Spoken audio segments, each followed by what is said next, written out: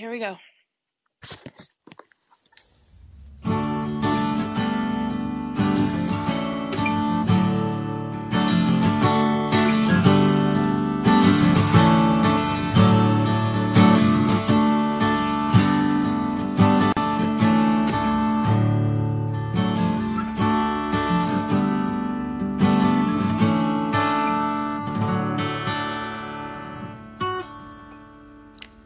It is the John Saxon Story podcast.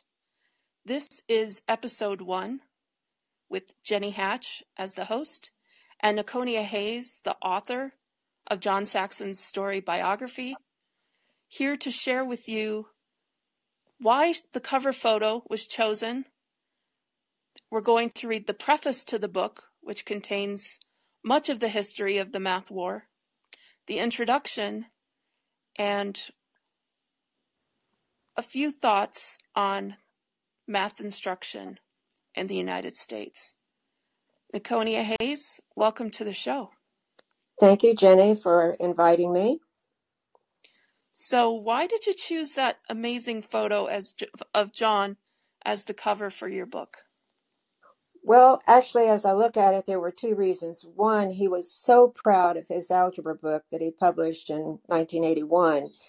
And this particular photo had not only the student edition of that cover, which is different from the cover that I saw later in later years, but then the algebra teacher's edition and then the algebra 2 book. And what was funnier was the way he's holding his glasses, because his daughter Selby said that he was constantly losing his eyeglasses because he left them on the top of his head. And so I found this photo of him holding those glasses like that, like he was holding on to them. And he just has a nice, wonderful, winsome look about his work.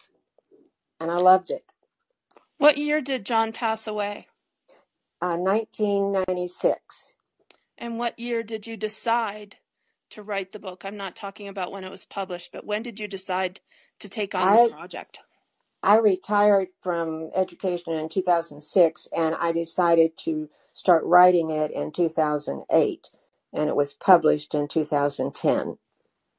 And you published it yourself, is that correct? Yes, because I had trouble finding anybody who was interested, just like he did. Well, today we're going to do a bit of a deep dive explaining why that might be, why it's still somewhat difficult to find this Jenny, book. could I interrupt? I'm so sorry. On the cover, where I say a genius of common sense and math education, that was really, really important to him, to be a common sense person. And so I meant to say that a while ago. Well, and why don't we go ahead and read the back cover too before we dive in to the preface? Okay. One of the neat things was finding a couple of wonderful math professors that knew him and supported his work. One was Wayne Bishop, who is a professor of mathematics at California State University in Los Angeles. The other one was James Milgram, who is an emeritus professor of mathematics at Stanford. And they agreed to write. I've heard of that Stanford professor. He was the one who refused to sign off on the Common Core standards. Exactly. Yeah. Jim is fantastic. But anyway, they both wrote wonderful comments, and the other one was Frank Wong, who was his CEO and one of his good friends. And the one thing I guess I will read about Frank is saying there was absolutely no phoniness about him. I even remember his wife once saying, John is cursed with clarity. And for a lot of people in education, that is a curse, to be cursed with clarity. Wayne Bishop, in his thing, was saying that it was very hard for anyone to find someone on a national level who would work for math education that could be understood. And then Jim Milgram said that after all the data showing that Saxon math works, especially with at-risk students, it's undeniable, and the almost fanatical resistance to using the program by the vast majority of this country's school systems is, in and of itself, the strongest indicator of the fact that the system is in deep trouble. The country owes John Saxon a huge debt. And then the back of the book also has a column of his Saxonisms. This is something I created because he was just such a wit at coming up with a retort or with a response and would set people on their feet. Like number one is results, not methodology, should be the basis of curriculum decisions. Results matter. Creativity. Go ahead and read them all because they're fabulous. Okay. Creativity springs unsolicited from a well-prepared mind. Mathematics is an individual sport and is not a team sport. Students do not detest work. They detest effort without purpose. Beautiful explanations do not lead to understanding. Teachers are not paid to teach. Teachers are paid to find a way for students to learn. Teachers say they are going to teach children to think. The children can think already. What they need to know is the math to use in their thinking. Our math experts aren't really experts. They have abdicated all claim to control by their behavior of the last 20 years. Now, this was like in 1996, so he's talking from 1976 to 1996. The photo of him as a pilot, a test pilot for the new jet airplanes, is on the right-hand side of the back cover. It said, John Saxon was a test pilot at Edwards Air Force Base from 1957 to 1962. Awarded the Distinguished Flying Cross in the Korean War. He later taught at the U.S. Air Force Academy. John held 3 degrees in engineering. When he became a junior college algebra teacher after his military retirement, he was stunned by the mathematics deficiencies in his students and the weak teaching materials he was supposed to use. So he wrote an algebra book in 1981. When he died in 1996, the company had sales of $27 million per year. Fabulous. Let's go ahead and open the book. Did you have any sort of a dedication or? I dedicated to my parents, Harold and Sarah Smith, common sense folks who modeled good teaching, and to my Kansas cousin, Jean Ann Blakely, who gives increasing support to my efforts. So my folks were all from Kansas and farmer type folks. Wonderful. And why don't you go ahead and read the preface first, intro, and then the first paragraph, and then we can alternate paragraphs to give each other a break. Okay. It was one thing for John Saxon to take on the mathematics education establishment.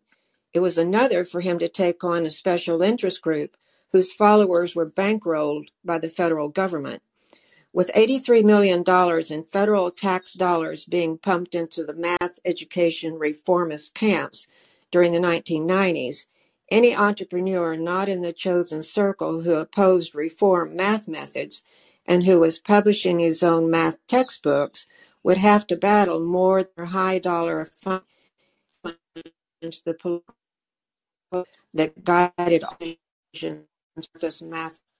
Who was publishing his own math textbooks would have battle more than their high-dollar funding. He would have to challenge the political ideology that guided all their decisions regarding America's math program.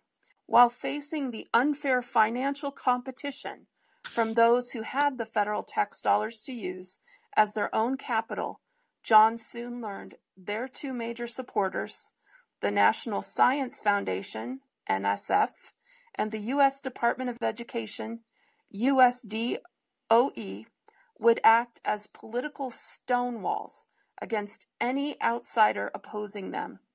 He would learn about the insincerity of many educators who preach tolerance and diversity of individual thinking unless he agreed with them. But far worse, he would learn how American education had become more about adults than about children.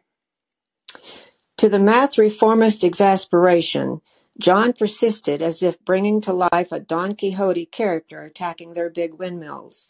Unbelievably, after starting his own publishing company in 1981, With $80,000 scraped together through loans and savings, John's business earnings of $27 million when he died in let me back up.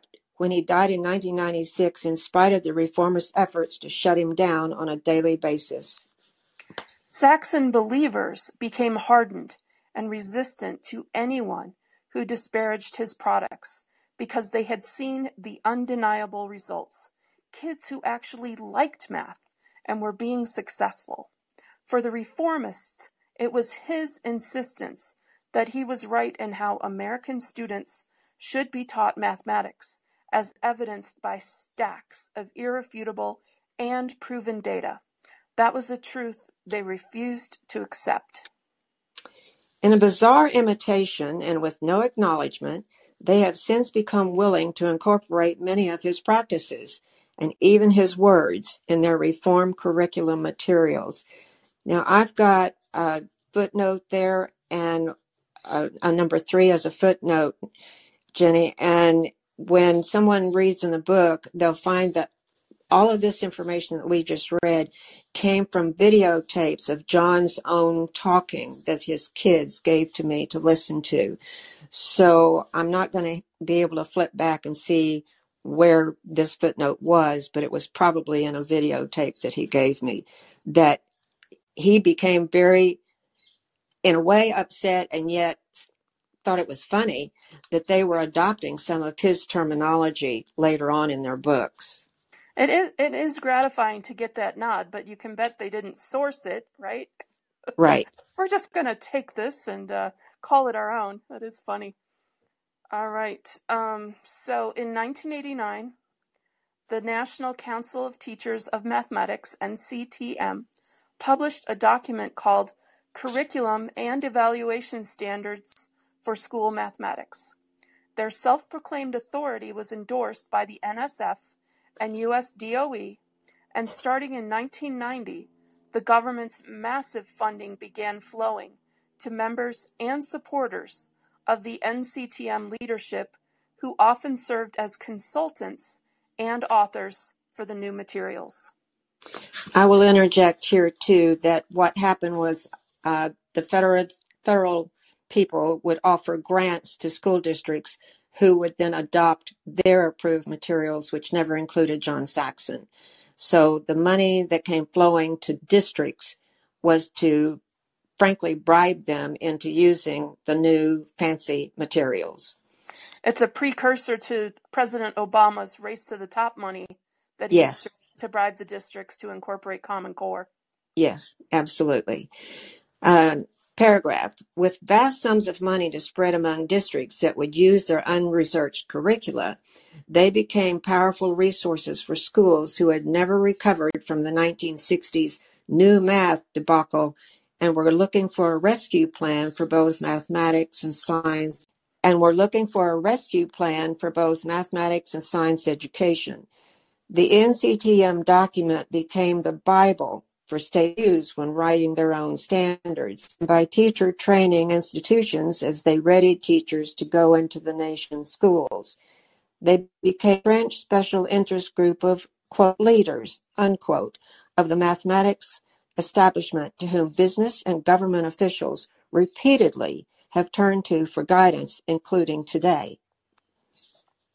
The newly enacted state standards and training courses mandated that NCTM values, as stated in that group's publications, be implemented in school classrooms across the country. Their top priority was the establishment of egalitarianism through mathematics instruction. Lessons were specifically to be, quote, redesigned, unquote, to appeal to special subgroups of minorities. And then paragraphs, except Asians. And I'm going to insert something here, Nikki. The Supreme Court is just about to take up 2 very, very important cases around the issue of preferential admissions to certain institutions based on race. And these lawsuits have been brought by Asian families. Yep. So, except Asians and girls who supposedly preferred group settings, lots of verbalization, hands-on activities, and self-actualization through, quote, discovering, unquote, inventing mathematical concepts and principles. White males and Asians were left out of the, quote, reformed, unquote, program because they reportedly learned by linear and deductive reasoning compared to girls and minorities who, according to limited education research sources, preferred lessons based on inductive reasoning. The NCTM focus had to be on these subgroups. They believed, in order to bring required equity among students within the mathematics classroom, if the boys and Asians' learning styles were not addressed, that was not a problem for the teachers to consider. John railed against the lack of research to support the outcomes of such a racist and sexist plan. Also, with his respect for historically developed concepts, principles, and subsequent wisdom gained by building upon generational knowledge within many disciplines, not just mathematics, John was angry when reformists deliberately chose to ignore these rich paths of learning and focus on having children create their own histories of mathematical understanding. This was a foolish waste of precious learning time, he declared. With 27 years of his using mathematics in the real world, John believed that clarity should be the number one priority in mathematics education, as students worked for accurate results. As a military officer with 3 engineering degrees, a former combat pilot in Korea, and a test pilot who risked his life to fly experimental and innovative aircraft, John knew the value of clarity in answers to real problems of mathematics in his own work. He knew that, literally, life or death could result from solutions in mathematics. Therefore, results mattered. He also knew that clarity in the problem-solving process could get him to answers more quickly, and that could also impact a life or death situation. Processes and results thus had to mesh so that both were clear and accurate. And Jenny, I want to focus on that very last sentence. I had marked that in my book for me to remember. Processes and results thus had to mesh so that both were clear and accurate. One of the worst one of the worst things that has happened in this new egalitarian math is that processes have become so convoluted, so difficult that parents can't help their children do math problems. And that is, to me, a sin. When you cut out parents from helping their children because the processes have become so completely corroded, then there's a problem. Well, I've said it like this in one of my articles. If you cannot understand what is being asked on your children's homework, there's no way a 6-year-old can figure it out. Exactly. Okay. John learned that consequential understanding in the analyzing, synthesizing, and evaluative thinking that were required to solve mathematics problems helped students learn mental operation skills to be used not only in mathematics, but in other disciplines and throughout their lives. That was the power of learning real mathematics, he said. The problem was in getting the depth of mathematics put into simplified pieces for easier comprehension and application. It did not mean changing the historical discipline, as was being done by the NCTM followers, so completely that it became unrecognizable to parents, confusing to students, and even frustrating to many of their teachers. The desire of NCTM to recreate historically proven mathematics procedures in order for them to fit into certain students' perceived learning styles would prove disastrous, he said. Mathematics content explanations and student learning would both suffer. John truly appreciated the internationally recognized symbols and proven algorithms and procedures that could be shared across borders. This common knowledge could be offered from one country to another in solving critical problems at the international, national, and local levels. That was the consistent contribution of mathematics, historically based and studied, universally used, and with solid teaching and learning about the immediate cause and effect for individual decisions. Changing the purpose of mathematics, a balanced discipline which had been designed for thousands of years to get the right answer in the most efficient way, could cost a person and even a society more than time. It could rob each of a successful future. In essence, John's real mission became one of saving children's lives from inept math education practices. He wanted them to be able to choose a career they wanted, rather than having a job forced on them for lack of a solid foundation in mathematics. John persisted in his mission because of his own values and pragmatism. It is the lack of values clarification between those who agree with John's philosophy and those who promote the reform agenda, that has been underappreciated by a rising tide of unhappy parents against resistant curricula decision makers in the escalation of the math wars in local school districts and even some states. Because of the increased opposition to their NCTM program, they hired Dr. James Hebert, a professor of education at the University of Delaware, to write a report in 1999 about the criticism regarding their lack of research to support their 1989 curriculum standards. He offered a simple but profound observation. Only debates about values and priorities will be decisive in common ground, for example, that oppose always Nikki, will. Okay. Nikki, you're breaking up again. Start with only Can you debates. hear me? Okay. Yes. He offered a simple but profound observation. Only debates about values and priorities will be decisive in finding common ground for examining research. He said that opposed sides would always be able to find reasons to support their points of view. Okay, I'm going to insert something here. Everybody who's listening, go click into Netflix, Family Ties, that old show with, I can't remember the actors. The beginning episode, season 1, episode 1. You have Alex, the protagonist in the show, in class, math whiz, algebra, his younger sister, Mallory. She's stupid. She can't figure it out. She's like all the other kids. Alex is special. He knows how to do math. She's stupid. She doesn't know how.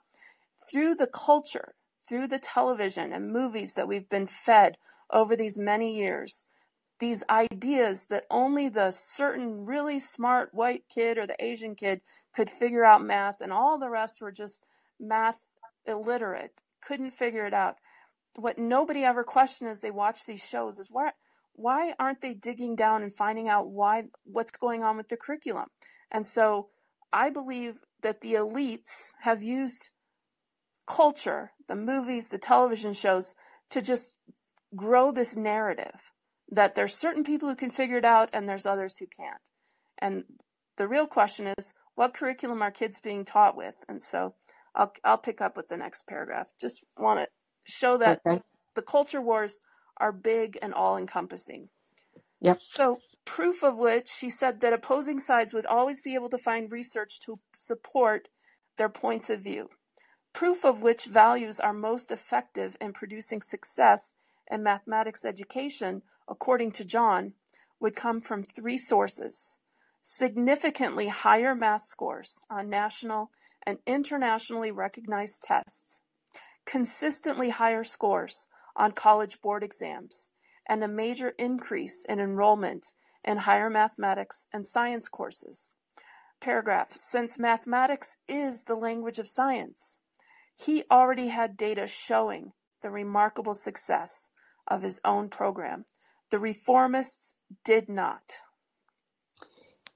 Their spin and ink have been consistent nonetheless, as they have steadfastly refused to meet John's challenge, even today, more than a decade after his death. Why should they? The reformers had quietly gained political control of the public education system in the 1920s. The NCTM then gained total control within mathematics education in the 1990s, with that huge influx of federal dollars to those who supported their ideology. With that much power, why should they have to prove anything to John Saxon or to any other dissatisfied person or group, including parents? In the beginning, all John wanted to do was publish his newly authored first-year algebra book. He had written it at his dining room table. Proven it produced good results with his junior college students.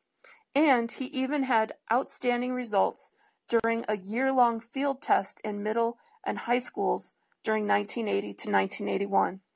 That's more than any other mathematics textbook had ever done. Shown proof of its productive capacity before it was put on the market. Yet, 6 New York City publishers rebuffed him because he didn't meet their one criterion for authoring a high school mathematics textbook. He wasn't a, quote, committee of experts, unquote. Only in education, John learned, were a person's academic credentials and relationships more important than results. So John went home to Norman, Oklahoma, and started his own publishing company. In 1981, he sold 3,000 books. 5 years later, he was earning several $million a year.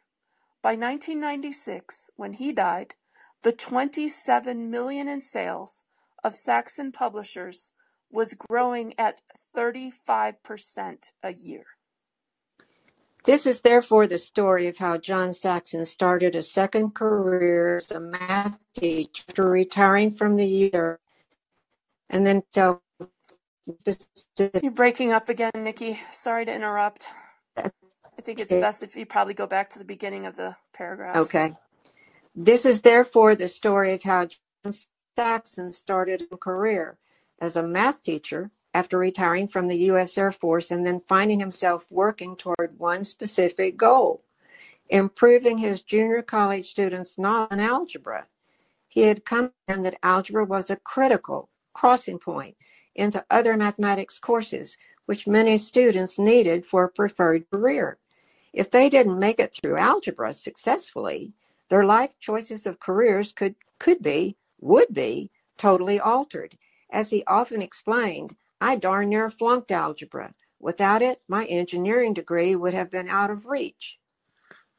John's worry about his students had led to his discovery that simply reorganizing the mathematics information inside a concept could simplify its being learned and reduce student anxiety. He figured out how to cut mathematics concepts into small pieces, shuffle them among each other so that no one concept was ever left in a hunk or chapter to learn, and have students review those pieces continually throughout the year, every day. This, he believed, would help automate their skills and improve their memory of those skills. The automation through constant review of basic pieces would allow students to work increasingly difficult problems without getting hung up on the foundational steps of algebra. He called this new idea incremental development with continual review. By 1976, he had 2 paperback books of problems he had created from scratch, which were being used successfully by his Oscar Rose Community College students in Midwest City, Oklahoma. In 1979 and 1980, those books were published in 2 volumes by Prentice Hall Publishing. By then, he had become frustrated as he realized that foundational problems in algebra shouldn't even have to be experienced by students fresh out of high school.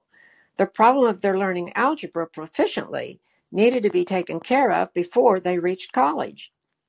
Convincing 20 Oklahoma middle and high school teachers to try his basic college textbook and compare it with the regular textbook they were using, John saw much to his delight that his simplified method for teaching the, quote, hard discipline, unquote, of Algebra 1 could deliver absolutely outstanding results in both the high school and middle school levels. This field test was even monitored and verified by the American Federation of Teachers of Oklahoma.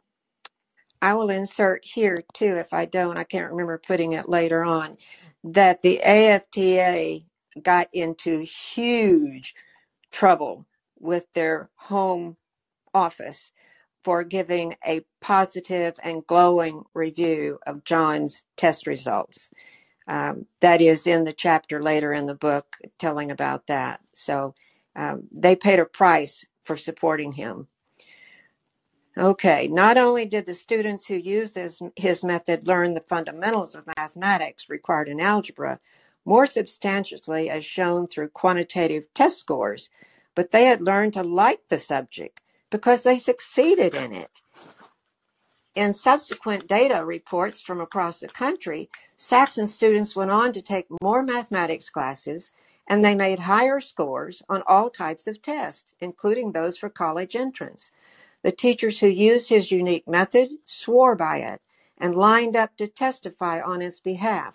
To them, its mathematical simplicity was pure elegance.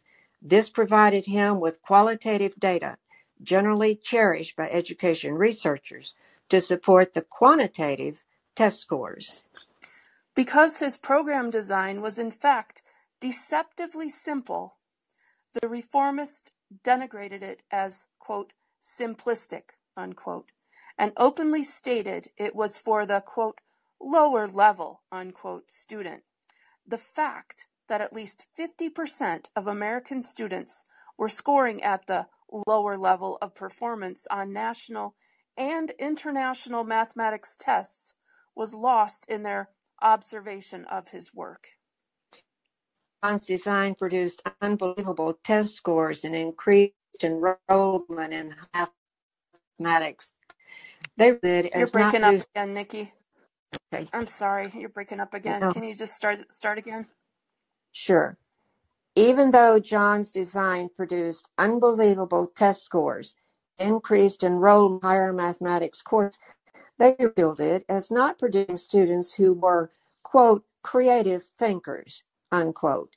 Thinking creatively somehow did not mesh for them with students who were progressing to higher levels of performance in more demanding coursework in both mathematics and sciences. They dismissed test scores as unimportant because they said that no written test could fully measure a student's abilities. This attitude was repeatedly stated as students' college board exams were declining and were becoming part of an exponentially growing number who needed remedial math in colleges and universities. Ironically, when the same test reflected any increase, no matter how slight, these scores were hailed as proof of their program's successes. In spite of their own lack of successful results, the NCTM supporters used their political clout to establish state standards based on their values to help block John's books. He persevered against them with an energy that defied those around him. As Linda Rhodes, the Oklahoma sales representative, explained, a competitor's sales agent once said to me that when they find Saxon, it's like they fall into a black hole. They never come back. John's more eloquent supporters argued they didn't see his methods as a retreat into the past, but as a postmodern appropriating of traditions for their effectiveness in the present. Okay, I've lost you. Did you not hear that paragraph? Yeah. I got that, but then I lost you after that. Go on to, I guess, the next paragraph. Okay. One news report confirmed the obvious, however. As a brash challenger to the American educational system, Saxon is sure to find intellectual ambushes along the path to progress. To be clear, John knew his mannerisms could be unappealing to many staid educators who preached their own version of, quote, good behavior, close quote. Being a military man, he could lace his conversation on occasion with profanity. They didn't like that. He talked decisively with expressive gestures using his hands and sometimes scrunching up his face as he was making those points. They didn't like that intensity. He did learn to hold his hands closed in front of him because his earlier hand punctuations in the air were said to be distracting to listeners. Anger could be clearly apparent when he talked, not masked behind, quote, smiles and agreement, close quote, before any clarity had been reached.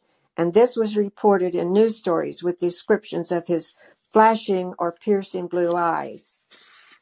I have to turn the page. And evangelical zeal. In fact, John's eyes were hazel.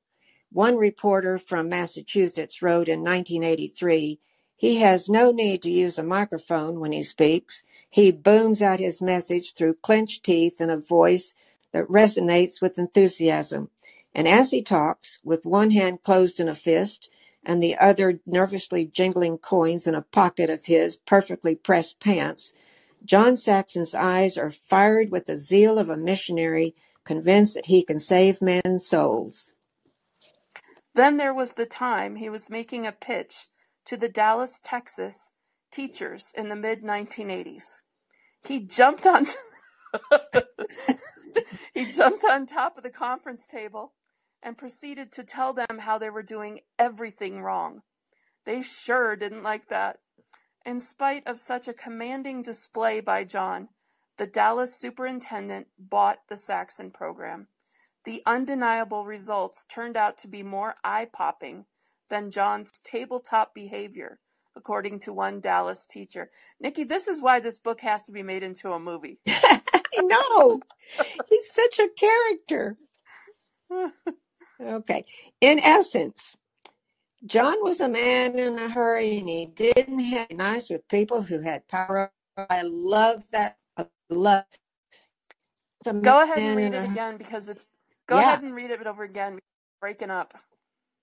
In essence, John was a man in a hurry, and he didn't have time to play nice with people who had power over children. He willing, even eager, to be dubbed angry man of mathematics education, quote, close quote, in order to draw attention to the American crisis in a key field of study for any society. Because of his age and arriving at the... Sorry? I want to read that line again because it broke up. He was willing, even eager, to be dubbed the angry man of mathematics education in order to draw attention to the American crisis in a key field of study for any society. Because of his age and arriving on the education scene in his 50s, he often commented that he had a limited time to try and stop the education machinery that was grinding up American children. Being a tactician, he deliberately set out to make a lot of people mad, both inside and outside of education circles, in hopes of getting them to talk about the issues. It worked. I'll make them so mad they'll spit every time they hear my name, and that will rub off on the major book companies, and the major publishing companies will be slow to copy me, he said, followed by his well-known and distinctive high-pitched laugh. That meant he could get his unique, revolutionary, successful books into the hands of students, teachers, and parents without weakened, modified imitations of his work. His opponents thought his behavior was part of a strategy to make money. It was instead John's strategy to, quote, spread the message, close quote. Upon his death in 1996, one of his opponents was joyfully greeted by her husband at an airport, exclaiming, "I've got some great news for you. John Saxon is dead." She let out a loud whoop and joined in his excitement. Such antagonism was the attitude John and his supporters often faced.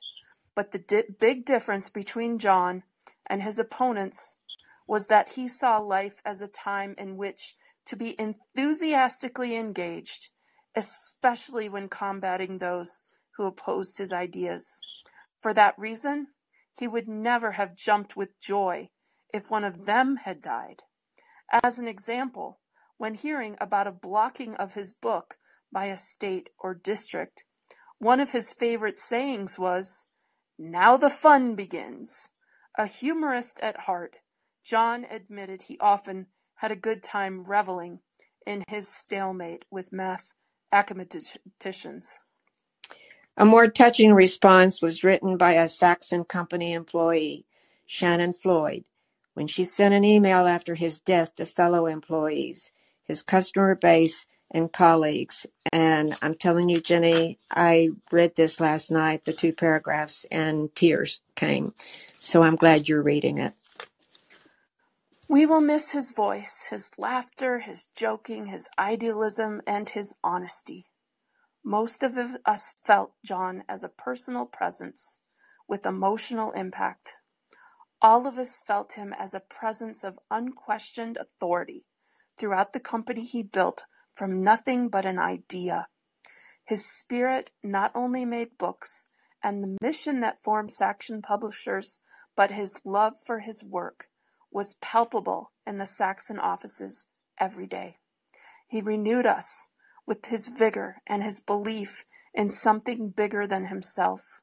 We rejoiced with him over the high scores resulting from his first books, over the discovery of Stephen Hake as an author who embraced the same teaching philosophy, over the success of Nancy Larson's primary math program, over the unprecedented victory John and Kathy Green achieved in Georgia in January 1995, over the curriculum bridge the company crossed in publishing Lorna Simmons' Saxon Phonics, over the milestones passed as the company has grown in space and employees.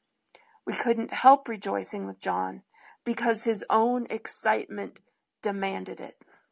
Keep going. He was often as difficult as he was unusual. He could exhaust you in a 1-hour conversation. He was relentless in pursuing his goals and absolutely committed to his own viewpoint. An argument with John Saxon lasted until his opponent gave in out of self-defense. This ruthlessness was tempered by the fact that you always knew that John was acting not merely out of self-interest, but out of what he felt was right. You could accuse him of many things, but not hypocrisy. We appreciate the fact that we were allowed to know him and benefit from his vision, and we hope for the strength and the knowledge to keep his company thriving without him. It will never be the same without John Saxon, but it can continue to be a mission of excellence. This is the house that John built. Long may it teach.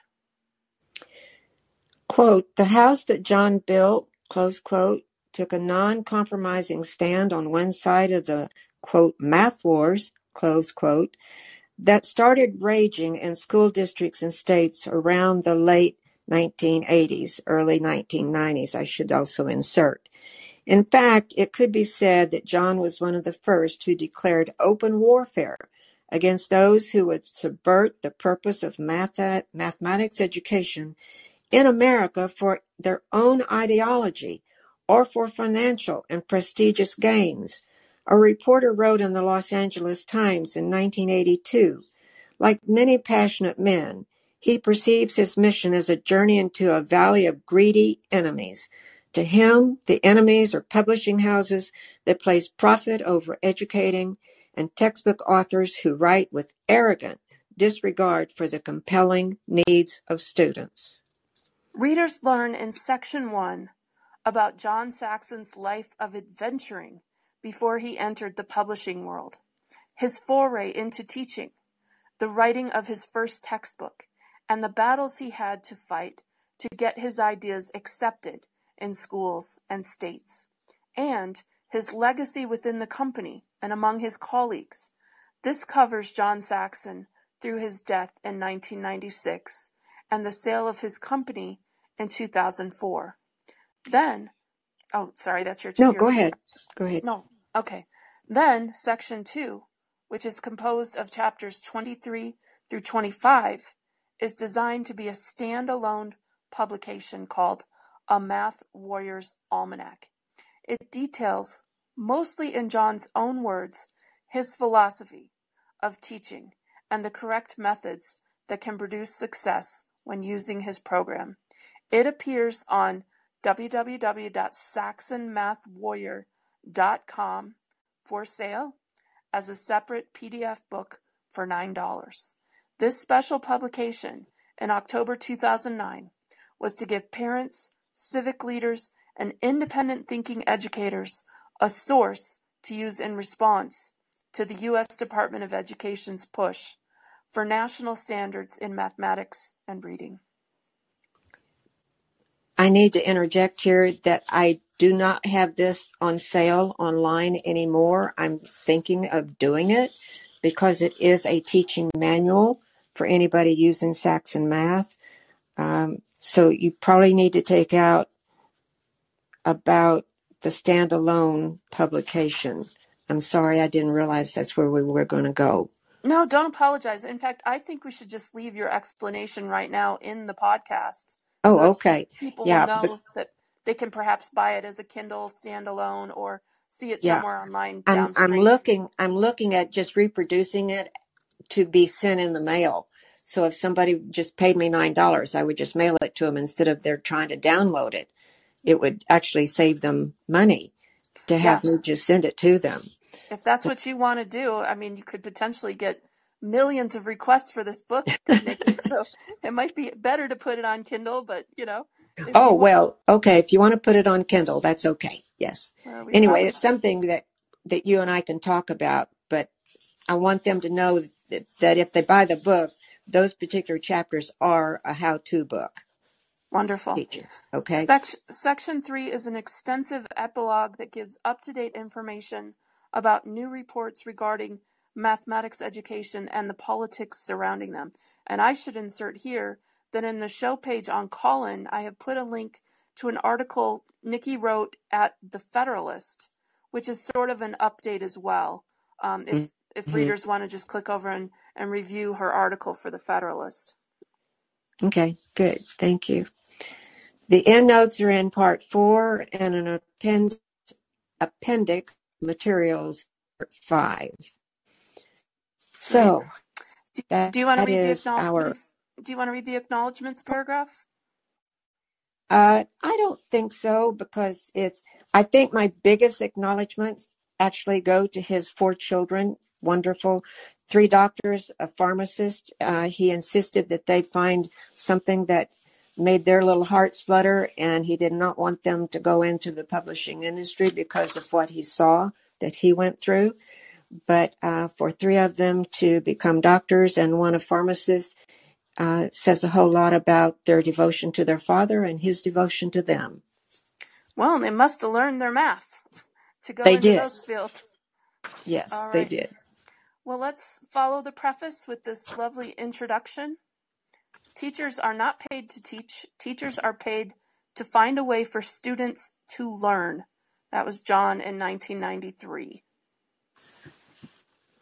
Okay. Are we going now to the introduction? Yep, I just read the header for the intro. Oh, I'm sorry. All right. John Saxon's mother said after his birth in 1923, this being her firstborn, that she didn't think she wanted another child. At her age of 30, she said he just wore her out.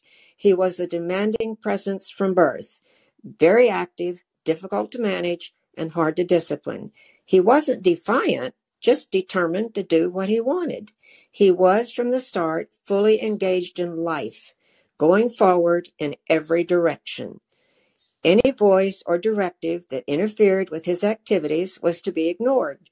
John later refined that behavior into, quote, adventuring, close quote, as he taught his 4 children to experience all of life's events as fully as possible, especially the non-material ones, meaning the ones you thought with your heart.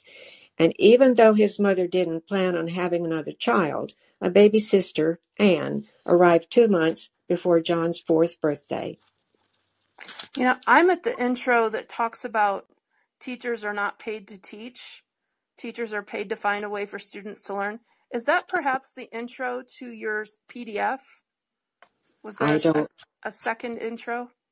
I don't know, because what I have is Introduction to Early Influences. Yeah, I'm not in that file, and my husband didn't open this other file. So how long is that intro? Do you mind reading the whole thing? It's just 3 pages. It's not. Mind? I can do it. Yeah. Okay, I'll just listen. Okay. John continued to push boundaries throughout his 72 years, which included 3 distinct careers. In his first one, he finally learned to channel his boundless energy due to the regulated structure he had to follow at the United States Military Academy at West Point. But he was able to fulfill his need for bold activity over the next 21 years as a bomber pilot in the Korean War, an Air Force test pilot, and a year in Vietnam. After teaching engineering at the U.S. Air Force Academy for 5 years before being sent to Vietnam, John retired from the military in 1970 as a lieutenant colonel. After settling his family in Norman, Oklahoma, he followed what seemed to be a natural progression into teaching mathematics part-time in a junior college. This became his second career for the next 15 years. His third and overlapping career to his teaching duties was his becoming a mathematics textbook instructor and publisher. John Harold Saxon, Jr., born December 10, 1923, in Moultrie, Georgia, came from a family of teachers, physicians, farmers, and, quote, contributors, close quote.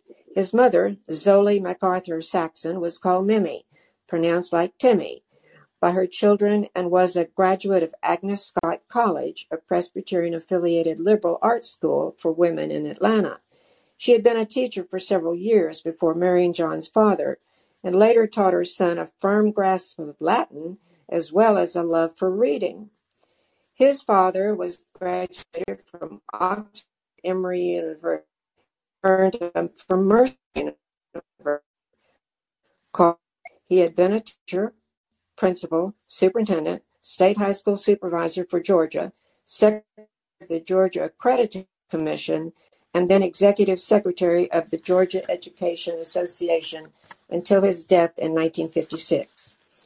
John was a descendant of Daniel and Jeanette MacArthur, who are from Scotland, 1740, to North Carolina. Daniel served in the Revolutionary War. I'm sorry, Nikki. I hate to interrupt you again, but you're breaking up again. Okay. Start with John was a descendant of Daniel? Yeah, that sounds good. Okay. John was a descendant of Daniel and Jeanette MacArthur, who arrived from Scotland in 1744 to settle in North Carolina. Daniel served in the North Carolina regiments during the Revolutionary War, after which one of his children, John, and his wife Harriet, moved to Georgia around 1814. There he became a prosperous farmer. His son Daniel was a licensed physician and practicing dentist. Daniel had 11 children, one of whom was John Saxon's maternal grandfather, Charles Zollicoffer MacArthur, an 1899 graduate of the College of Physicians and Surgeons in Atlanta. He practiced dentistry until ill health compelled him to retire, and he started farming peaches and pecans. John's paternal family members were also early settlers in the new colonies, starting in 1698 in Virginia with Samuel Saxon. As an adult, Samuel moved to North Carolina, where he died in 1766. I have to interject. I put all of this in here for his children.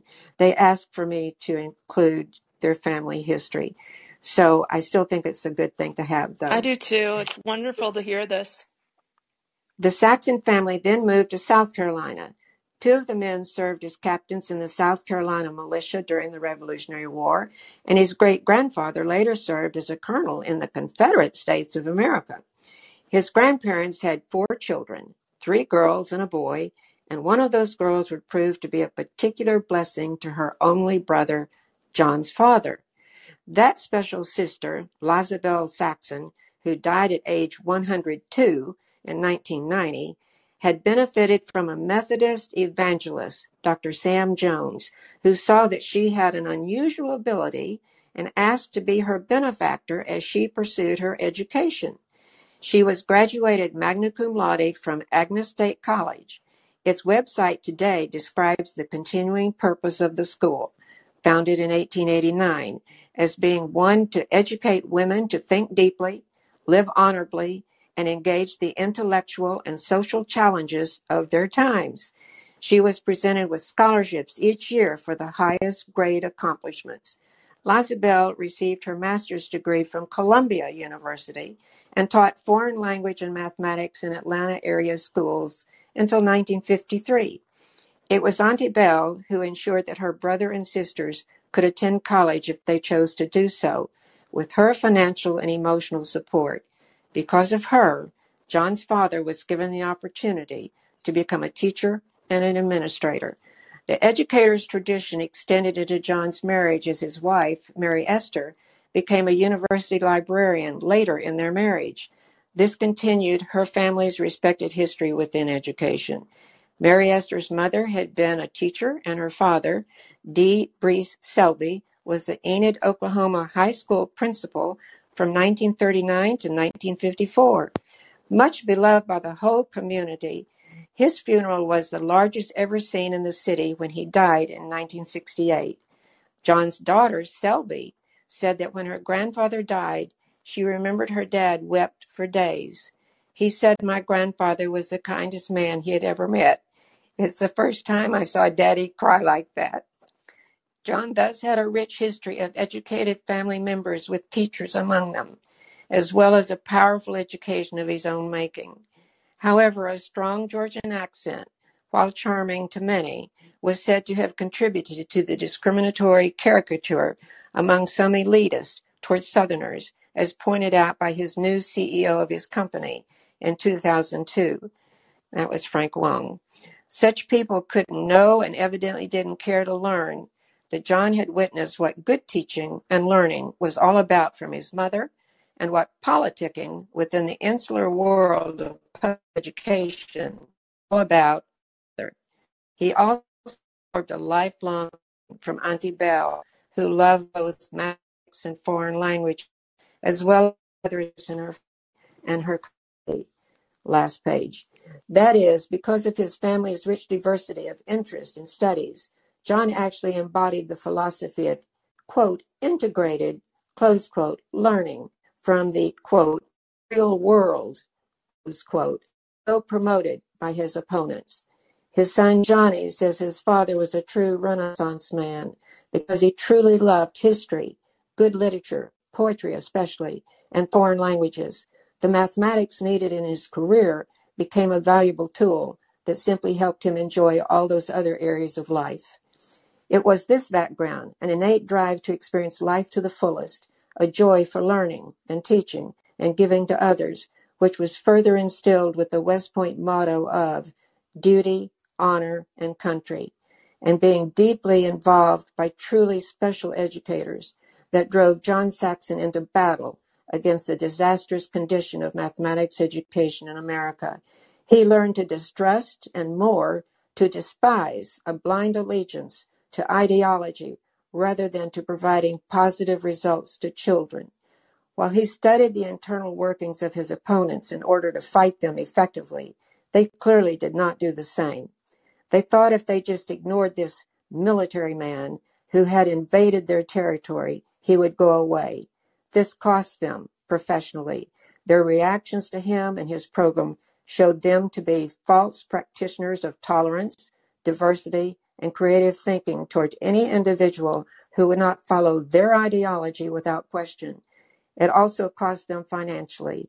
By the time John's company was purchased in 2004 by major publishers after his death, 8 years after his death, it sold 7 million books throughout 100 countries. John Saxon had proven a mathematics textbook did not have to be a clone of those that came before it. He was indeed, as Johnny said, a Renaissance man who saw the bigger picture of what students needed for a lifetime of achievement, and at the same time was willing to be a strong warrior for just causes. That warrior mentality would be the one John Saxon called upon, surprising his opponents with a vigor and determination they had never witnessed in America's world of mathematics education. Wonderful. It is so great hearing your words coming from your voice. Thank you. It makes it so special. This has been a long show. We've been going almost for an hour. As I said last week, we will do about one chapter a week for the coming weeks and months of Nikki's amazing biography of John Saxon. So find us here on Callin. You can find this show on Spotify, Apple Music, and I am embedding it week by week on my own Substack for those of you to listen to who are interested. Nakonia Hayes, thank you for your time. And You're welcome. We will resume this podcast next week. Thank you for listening. Bye-bye.